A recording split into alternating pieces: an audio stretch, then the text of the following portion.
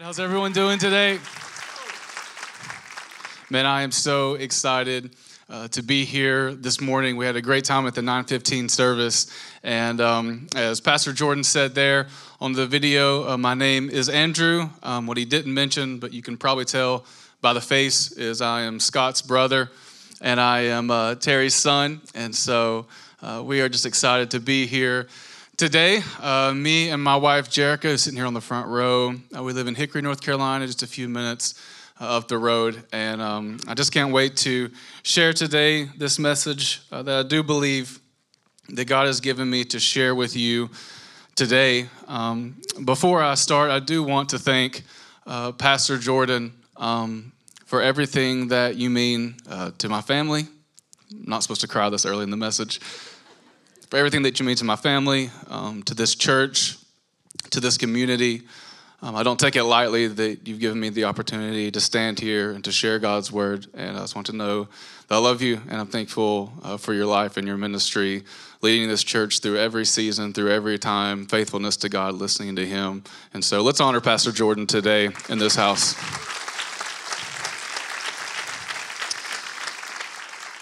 Jordan called me a couple months ago, right at the beginning of January, and Jerica and I were on our way home from Atlanta, driving up 85. We'd been at a conference called Passion. It's a Christian conference for 18 to 25-year-olds.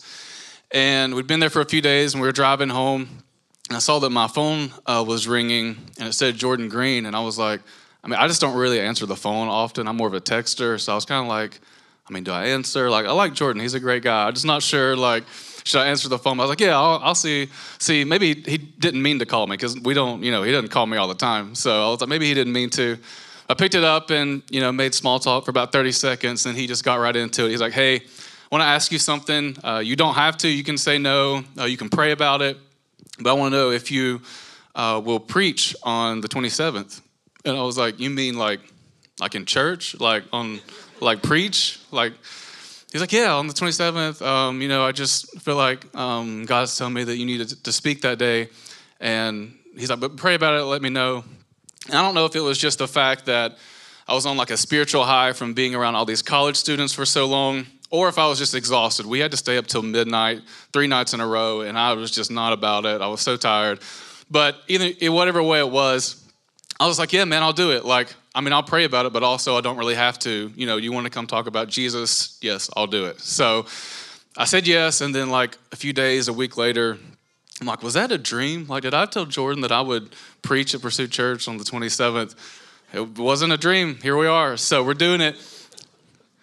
And I think part of, following God is stepping outside of things that maybe you would normally do, stepping outside of your comfort zone. And really that's what I want to talk to you about today.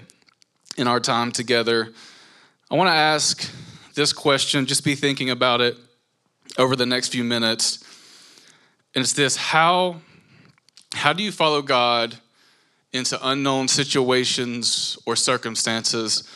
How do you follow God into the unknown when he doesn't give you all the details? When he doesn't tell you everything that you're going to be doing? When he doesn't give you every step of the path along the way?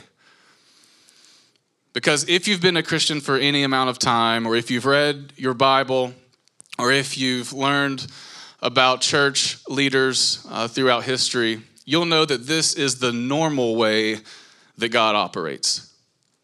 It's pretty rare that you find a situation where God says, I want you to do this. Here's the 10 things that you're going to be doing.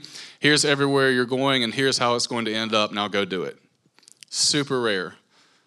Usually what God says is, go here, and then after you do that, I'll show you the next thing.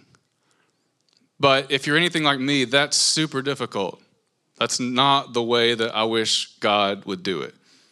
I'm a planner. I like things organized. I want to know the next 5 steps before I take the first one. But this is not what following God looks like for us most of the time. So how do you do it? How do you follow him when you don't know where he's calling you to go? I was reading a book this past December called Soul Rest. And I was reading it, and on page 162 of this book, there was a quote by Corrie ten Boom. And the quote said, "Never be afraid to trust an unknown future to a known God." Never be afraid to trust an unknown future to a known God, which sounds great online and on Instagram and in the book, but is really difficult to live out when God actually calls you into an unknown place. Never be afraid to trust an unknown future to a known God. I want to look today at a story from David. If you've been in church any amount of time, if you've listened to messages or just been around Christians, you've probably heard us talk about David. Most sermons or messages on David fall into one of two categories. A lot of them are the David and Goliath type messages. We just sang about it a few minutes ago. It's the messages that, God's calling you to do great things. With not much, you can conquer whatever God wants you to conquer. It's the mountaintop experiences, like David was a man after God's own heart. Be like David. On the other hand, you have the David and Bathsheba messages. The Psalm 51, I'm a terrible sinner, I'm the worst person ever. Don't be like David, he was awful. We're confused sometimes as Christians, as leaders, on who was David. But generally, that's the two categories that you hear about David. And your life is like that. You have those moments, those mountaintop experiences, or the worst failures of your life. But most of your life is lived in the middle, in between. And just an average day where you get up, go to work, do the things, and it just feels like a normal day. And much of what the Bible tells us about David is just that normal stuff. Yeah, he has the great moments, he has the great failures, but a lot of his life was just every day grinding it out, trying to become king. Once he is a king, trying to lead the people. And so the story today from 1 Samuel 22 is one of those stories in the middle that I think we can learn a lot from as we try to follow God into unknown places. And the verse says this, 1 Samuel 22, 1-5. So David left Gath and escaped to the cave of Adullam. Soon his brothers and all his other relatives joined him there. Then others began coming, men who were in trouble or in debt or who were just discontented, until David was the captain of about 400 men. And later David went to Mizpah in Moab, where he asked the king, "Please allow my father and mother to live here with you until I know what God is going to do for me." So David's parents stayed in Moab with the king during his entire time that David was living in the stronghold. But one day the prophet Gad told David, "Leave the stronghold and return to the land of Judah." So David went to the forest of Hereth. Now, to understand where David is in this moment, you have to understand where he came from. Because most people, unless you're Terry Broom, don't sit down in the middle of the movie and try to figure out what's going on. Ricky, why is that person mad at why are they killing them? What's happening? Most people start from the beginning and you see the scenes that lead up to the pivotal moments in the story. And the same thing is true with David. And I don't want to make the mistake of assuming that because you're in church on a Sunday morning or because you're watching online that you just know all of the stories of the Bible that we assume people know. I've learned in teaching groups and college students recently that it's really arrogant to assume that everyone just grew up with the same background and culture that we did and they understand everything about the Bible. That's not true. And so I want to help you understand what brought David to this moment where he's in the cave. We first find David in his father's house, Jesse, and he is keeping sheep. And the reason that we find him there is because Saul is currently the king in Israel, and God tells Samuel, who was a prophet, he tells Samuel, "Hey, I have rejected Saul as king. I'm not with him anymore. I don't want him to be the leader of the people anymore, but don't worry, I've chosen someone to replace him." and I want you to go to Jesse's house in Bethlehem, and I want you to anoint this new king in Israel. So Samuel goes to Jesse's house, and he has many sons, and he goes to him, and he says that he's going to anoint one of them as king. And so Jesse brings all his sons out before Samuel, and he's like, no, it's not that one, it's not that one, it's not that one. And finally he gets to the end of them, and he's like, do you have any more sons? Like, have I come to the wrong address? He says, yeah, there's one more, but he's young, and he's out keeping the sheep, so it's probably not him. And Samuel's like, well, go ahead and bring him in. Let's ask the Lord. And he brings David in, and the Lord says, this is the one. You look at things on the outside, but I see more in him. I see potential and purpose in his life. And he's the one that I've chosen to lead Israel. And so Samuel anoints him there and then goes about his life. And we catch David next in Saul's kingdom.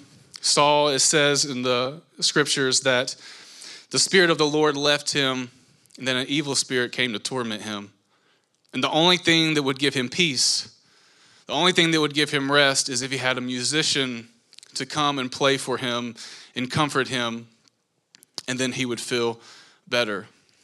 And so they asked, is there anyone that can come play? Is there anyone that we know that's skilled? And one of the servants said, yeah, I know somebody, David in Bethlehem. He can play, he's skilled, and he can come and be before the king. And so they bring David to King Saul, and Saul loves him. He says, yeah, this is perfect. Every time this harmful spirit comes upon me, David can play, and it leaves, and I feel better.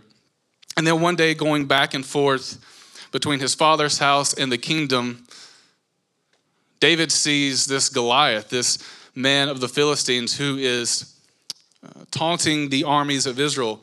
And he's like, who is this joker? Like, let's get rid of him. Why is he coming out here? Why is no one fighting him? And they're all scared to. And he's like, I just need a sling and a stone. I can take him down. I got this. And everyone was like, no, I don't think you can do that. And David ended up proving them wrong. He kills Goliath.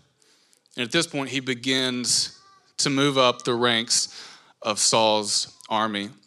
The scriptures tell us that eventually he becomes one of the leaders in Saul's army. He's going out, he's fighting the Philistines. He's defeating them in battle. He's so good, actually, that the people of the country begin to write a song about him. I don't know the melody. I don't know exactly what it sounded like, but they give us the words in scripture that Saul has killed his thousands, but David has killed his tens of thousands, which is a great song if you're David, not so great if you're Saul. Saul's like, I'm the king, I'm the ruler of this nation, and I've recruited this man to come up to play for me. I've recruited him to be a leader in my army, and now the people are attributing more to him than they are to me. He was not a fan of that. But the people loved David. The people loved him because he was out among them. He was leading them well. He was fighting their battles. He was keeping them safe. And the people loved David. Eventually, he got the opportunity even to marry Saul's daughter, to be a son-in-law to the king. And Saul's only request in having David marry his daughter, he says that he wants him to go kill 100 Philistines. And scripture is funny sometimes. It gives us like inside information into what a person was actually thinking. You could think maybe Saul was just trying to get David to earn his daughter, or he wanted to take care of the Philistines, so he has David go do that. But the scriptures say that really the reason that Saul wanted David to go kill these 100 Philistines is because he wanted them to kill David. He didn't want David to have a place on the throne. He didn't want David to marry his daughter. So he says, I got a plan. I'll have him go fight 100 Philistines, and they will kill him, which is a terrible plan. David's killing tens of thousands of Philistines. What's 100 going to matter, right? So he goes out, and he doesn't kill just 100. He kills 200, brings them back, and says, here we go, 200 Philistines. And so Saul has to relent and gives his daughter in marriage to David. But things start to go downhill for David. And one day when he's playing before Saul, Saul decides to hurl a spear at David and try to pin him to the wall. So David's like, guess he didn't like that song, try a different one. And David has to flee. Jonathan, who is Saul's son, comes to David and says, my father wants you killed, and so you have to leave. And so David flees and he goes to a land called Gath. And the people there recognize David mainly because he's famous in Israel. They're like, isn't this the one that the people sang the song that David, or that Saul has killed his thousands and David his tens of thousands? Like, why is he here? Is he trying here to kill us, to cause us harm? And so David, who was a man who was very confident earlier in Scripture when he took down Goliath, is now scared. And he says that I can't stay here, that I have to flee. And so from Gath, he leaves and he flees to the cave of Adullam, which is where we find him here in this passage. So you can imagine the mindset of David in this moment as he's thinking back to the highlights of his life. He's thinking, God told me I was going to be king of Israel. He brought me to the king's house basically as a worship leader. He brought me to the king's army as a leader. He brought me to the king's daughter as a husband. And now here I am in a cave in a foreign country, hiding like a criminal with 400 other people who are just miserable. What is happening in my life? Has the plan of God failed? Am I not doing what I'm supposed to be doing? I thought I had a clear course to go where God told me, and I was doing everything that I knew to do right, but here I am in this place. And the scripture says in verse 3 that when David went to Mizpah and he asked the king, please allow my father and mother to live here with you, he says, until I know what God is going to do for me. Think about how confident David was just a few chapters earlier when he took down Goliath, when he killed all the Philistines, when he was leading the armies and had the favor of all the people. And now he's hiding in a cave and says, you know what? I'm not even sure what God is going to do for me in this moment.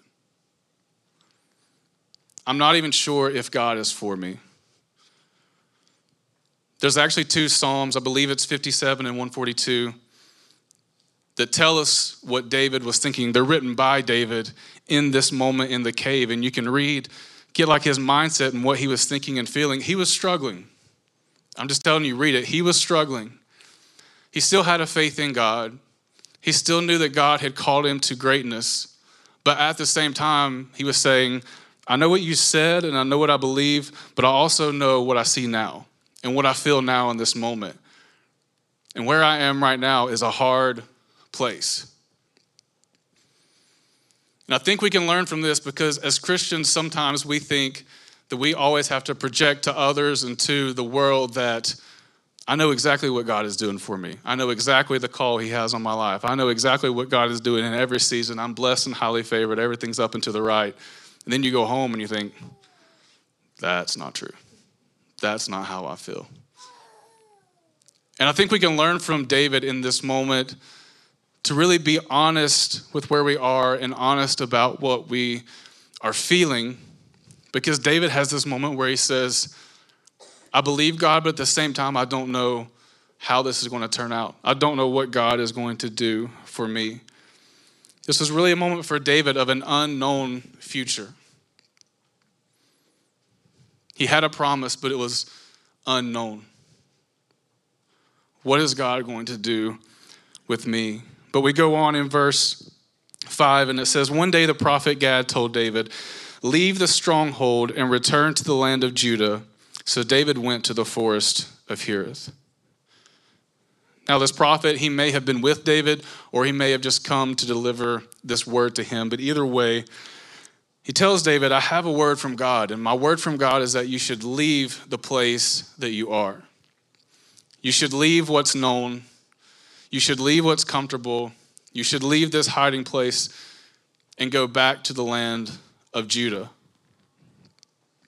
And one of my favorite pastors, Craig Rochelle, says to go somewhere else, you have to leave where you are. You have to leave what's known, what's comfortable, what's predictable, and what's easy.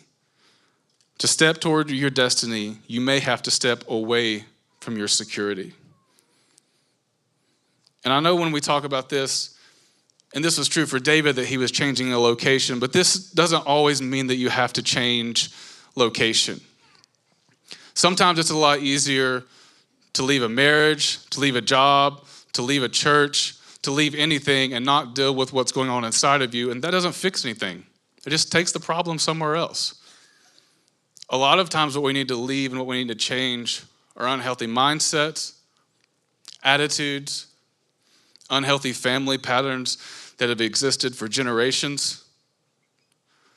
We need to leave a place of comfort and security, and we need to grow into what God is calling us to do.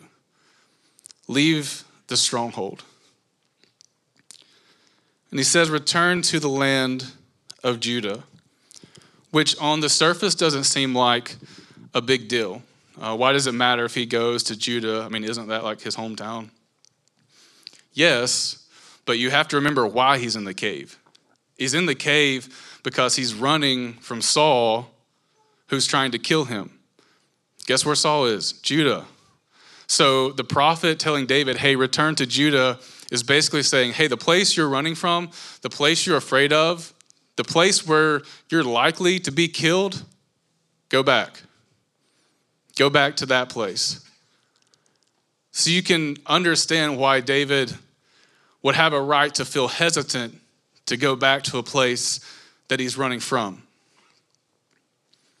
I know the cave wasn't luxurious, it wasn't nice, but at least he wasn't trying to be killed every day. At least he had some sense of security and comfort. But he comes to this moment where he has an opportunity to obey the voice of God or to turn away. And three of the words that he says that are so powerful, they're not really what he said, they're what Scripture said about him. It says, so David went. And you know, Scripture doesn't give us everything that was said here. It doesn't give us everything that went on in this conversation between the prophet and David. But I imagine if it was most of us, we would have been like, cool, I have some questions. Is Saul still alive? Does he still want to kill me? Those are the two I'd probably start with. And then I'd go, well, where am I going to go? Where am I going to live? What am I going to do? What about these 400 men with me? What about my family back at Moab? Like, I need some more details. Like, give me some more information and we'll circle back. He could have said, you know, not now. Maybe later. Maybe in a few years. Maybe when things settle down a bit, things calm down, Saul forgets about me. I'll go back then, but right now, it's just not a good time. I'm in a place that I don't love, but also I'm safe here. He could have said that, or he could have just said no, which is what we do sometimes. He could have just said, no, that sounds great. Maybe God told you that, but also maybe God didn't tell you that, and maybe God's telling me to stay right here where I am. Maybe I feel like I should stay here in this cave with these men. But that's not what he says. God spoke and David obeyed. God spoke and David said, I will go. My pastor, Michael Strickland, loves to say it this way, a man who's had so much impact on my life and faith over the past few years. He says this, that the miracle is on the other side of obedience. The miraculous is on the other side of obedience. We sang about miracles earlier. I'm all for them. I believe in them. I want them. Miracles don't take place on this side of obedience. We want God to give us the miracle, and then we're like, yes, Lord, I will step out now. That's not the way he generally operates. He says, step out, take a step in faith, and then I will show you who I am. Then I will show you my power. Then I'll show you what I am able to do. The miraculous is on the other side of obedience. So I asked a question earlier, what do you do when God calls you to an unknown place, but you don't know the details? And I'll go ahead and give you the answer. I've learned this over the past few years. And it sounds so simple that it almost sounds like just not a great answer. But the answer to what do you do when you don't know what to do is do the next right thing. Do the next right thing. We all have one thing, I promise you, God will give it to you. We all have one thing we can do when we don't know what to do. You may not know 5 steps ahead, but you know one phone call you can make. You know one relationship that you can mend. You know one scripture that you can read. You can know one decision you need to make. You know one habit that you need to stop. It may be as simple as you don't know anything except there's one prayer you can pray, God, help. God, help. I don't know what it is for you. We all have something different. But I've seen so much over my life over the past 2 years that when I didn't know what to do, all I did was the next right thing that I could think of. There was always one way that I could be obedient to God. When you don't know what to do, do the next right thing. I was talking to Taylor earlier about like when the band should come out at the end of the message. And I was like, hey, there's this section like 2/3 of the way through my message. From that point until the end, I'm just going to cry through the whole thing. So like anytime during that portion is fine. You can come out and play during then. There's a season in my life about a year and a half ago, the summer of 2020, that I was in a season of life where I'd been for over 7 years. Jarek and I had just gotten married in May, so this was just a few months after that. It was the middle of COVID. It was just a crazy time in the world in general. And during this time, I felt like that God was beginning to call me out of where I was and into something new. I felt like God was calling me out of the ministry. I was at a church. I'd worked there 7.5 years as a worship pastor. And I felt like that season in my life was coming to an end.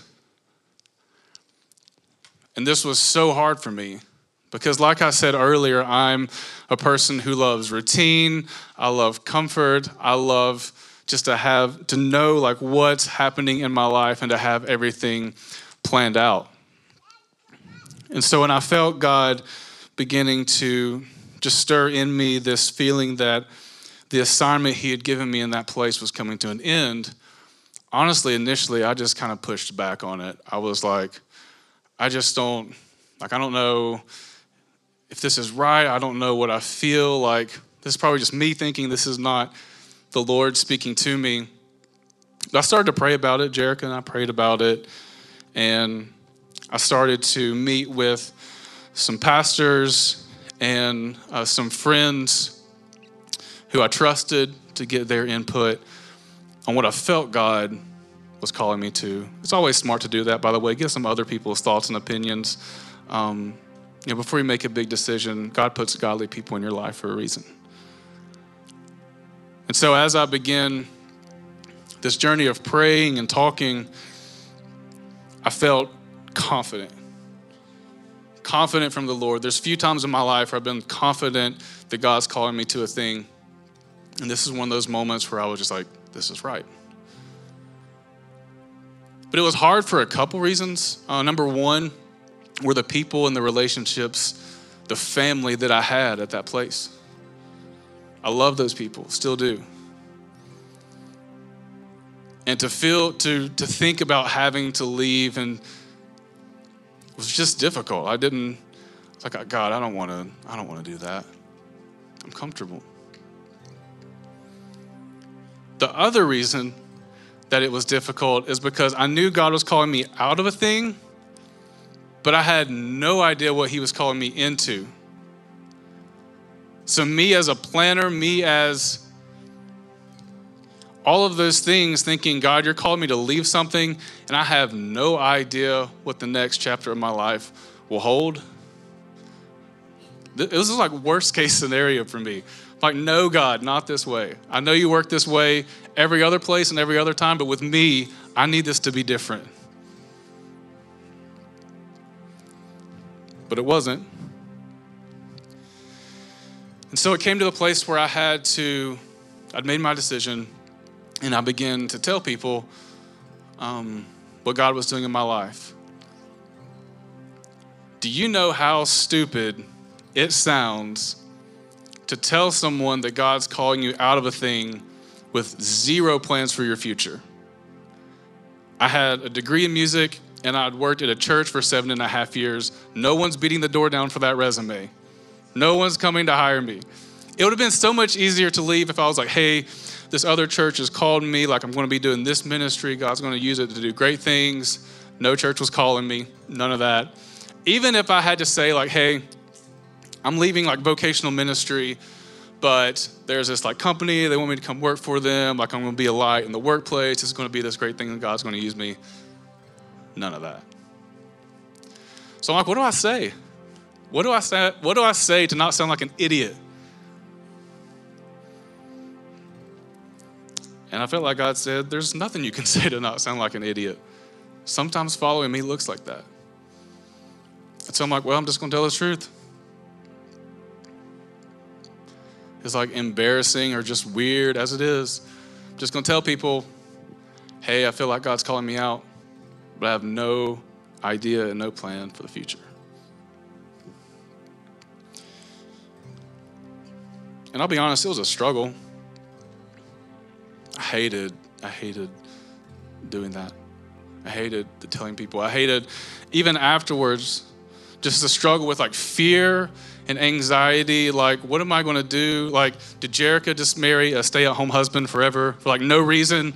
Like there's no reason I should be home. She's getting up, going to work. And I'm like, all right, well, see you later. See you tonight. I can't cook, so I won't have dinner ready, but you can come back home, pick up some takeout, but not too expensive because I don't have a job. It was tough, man. Like I was struggling with identity. Like, who am I? For 8 years of my life, I'd been a worship leader. I'm Andrew. I'm a worship pastor. Now it was, hey, I'm Andrew. I'm unemployed. I'm Andrew. I don't know what I'm going to do. I don't know who I am. It was a struggle. But for us, like, I knew I needed to find work, but also like church was a big thing for us. We weren't burned by church. We didn't have church hurt. We like just taking 6 months off of church and finding ourselves or sitting on the couch, whatever. Like that wasn't for us. That wasn't our flow. We wanted to find a place. We wanted to get plugged in. We wanted to make a difference. And I don't know if Denver is anything like Hickory, North Carolina, but it feels like there's like hundreds of churches. Like the stereotypical church on every corner, like that's Hickory. So we started visiting around to a few, but then we landed at this little church plant about 2 years old called Soma Church. I knew who the pastor was and like barely knew 2 other people there. Like, let's check that out.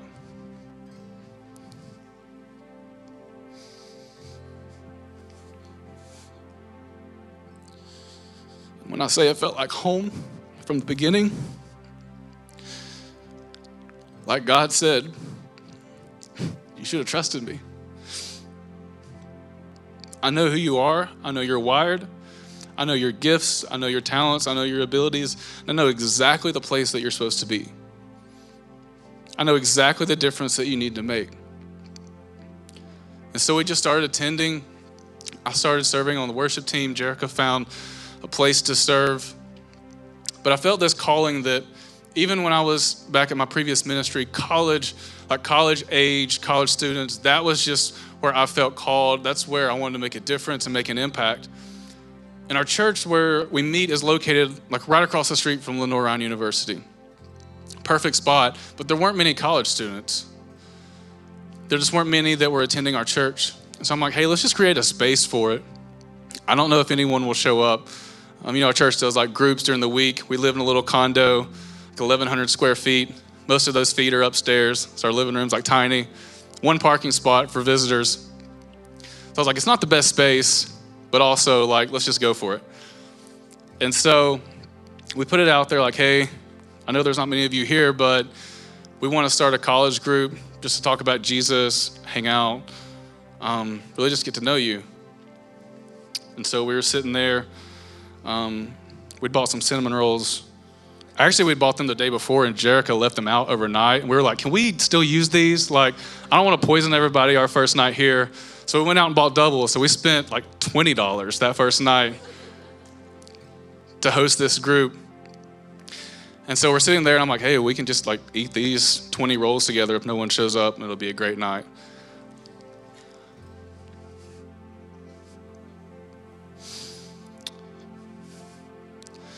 But 7:30 came around, and 20 college students showed up to our house. There was no room. They were parking in the grass, in the road. They were sitting on the floor. I was like, this is terrible. Like, this is the first and only group. It's been nice. Y'all, I will see y'all somewhere else because it's not going to be here. And the next week, they brought their friends and more came. And I was like, we have to knock out this wall. Like, there's no room in here for all these college students. And we met over the course of the fall and even this morning. Like before 7 o'clock this morning, we have a group message with all of our college students. And they start blowing up the chat with, we love you, Andrew. We're praying for you. We're proud of you. Before anyone else. Shout out to Soma College Group.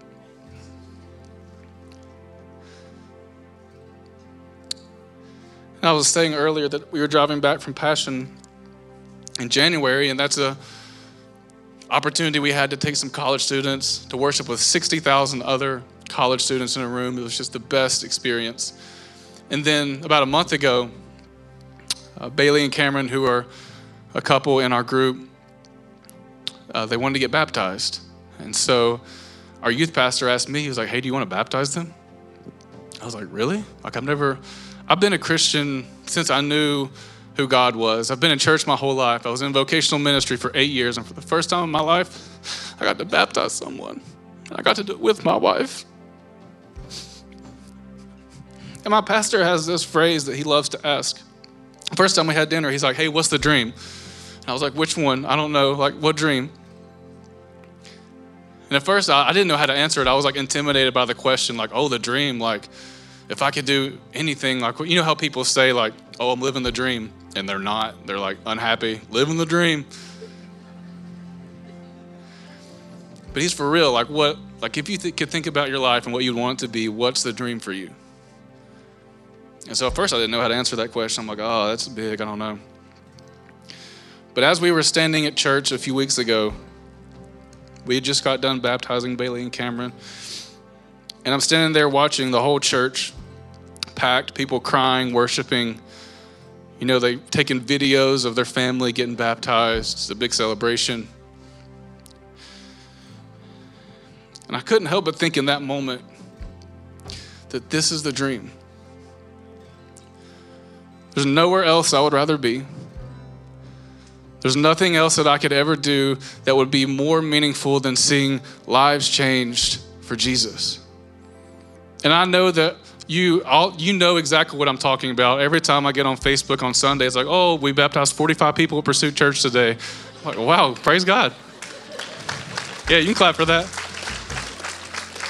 So you know what I'm talking about, and you know that feeling of what it means to make an impact. And I think about this all the time right now, that Right now in my life, I'm living in the things that I used to pray for. I prayed for a wife like Jerica. I prayed for a church like Soma.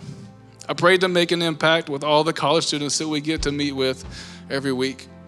I prayed for these things and they happened. But they wouldn't have happened if I wouldn't have stepped out. God could have used someone else. He could have done something different.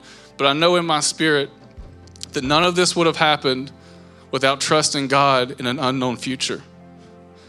And I tell you all of this today to not tell you a story about me, like that's great, whatever. Not to even tell you a story about David. I came to talk to you today because I know so many of you are in a season like this. You're in a season where you don't know the future. You're in a season where you want to believe God. You want to follow him. You want your life to make an impact, but you're scared. And I know like life's still hard for me. Like work can be hard. I did find a job, by the way. Work can be hard. Ministry can be difficult. Relationships are messy. Like that's just life. But there's never a day that I wake up that I don't feel like I have purpose. I always feel like I have purpose. I always feel like I have calling. And I always feel like I can make a difference. Not because I'm a special Christian or anointed or any of these things, but it's just because I've chosen to follow God. It's just because I've chosen to believe that when he says he can take care of me, that he can. I can trust my unknown future to a known God. And I just see so many people that are waiting on something. They're waiting on life to slow down, waiting for things to change in the world. My favorite, they're waiting on someone to ask them to be involved. Like if you want God to move in your life and family, you have to take the initiative to do what is required. You have to take the initiative. No one's going to do it for you. Not even God. You have to step out and do it. And there's a psalm, probably the most famous psalm in the Bible. And many scholars, people who are way smarter than me, believe that David wrote this near the end of his life when he was older. And I imagine him thinking back on his life, the struggles that he lost, the battles that he won, the moments where he was unsure. And now he's looking back over God's faithfulness, and he's thinking, how can I communicate this to the next generation? How can I communicate who God is to everyone that I'm writing this? And he chooses this word, who is God? The Lord Yahweh, he's my shepherd. I lack nothing. He's been faithful to lead me through every valley, through every struggle. And he leads me. He makes me lie down in green pasture. He leads me beside quiet waters. He refreshes my soul when it's in turmoil within me. And he guides me along the right paths for his name's sake. And I know that many translations say he guides me on the paths of righteousness, which is true, like God wants us to be righteous. But I love this translation, and I think it's better. Because many of us believe that God is righteous. We believe God is good. We even believe that he wants us to be righteous. We quote it all the time. We believe that, he's working everything together for good for those who love him. We believe all of that in like a 30,000 foot view. But I think many of us don't believe that God actually cares about the day-to-day details of our life, but he does. God cares about every fear, every insecurity, every decision that you'll ever have to make. He cares about every job you take, every church you attend. He cares about your family. He cares about those you love. He cares about those you don't love. God cares about everything enough that he will lead you along the right path for you. I'm more confident today than I've ever been that I'm walking in the path that God chose for me. And I had no clue what I was doing. I just felt leave, and I said, okay, what now? I could never have orchestrated the life that I live. But he can. I don't have to. You don't have to. That's the point. He's your shepherd. We should never be afraid to trust an unknown future to a God that we know. God, I thank you this morning. I thank you that you are our shepherd. I thank you that when we don't know what to do, when we don't know where to go, when we don't know what decisions to make, if we simply do the next right thing, when we simply step out and say, God, I don't know where we're going, but I know that you're going with me. That you meet us in this place. You are our shepherd. You are the one who leads. You are the one who guides. I thank you for each person today that's choosing to take a step towards you, knowing and trusting and believing that the right paths for their life have already been carved out, that you're already going ahead of them, that they can fully trust you. We love you. In Jesus' name.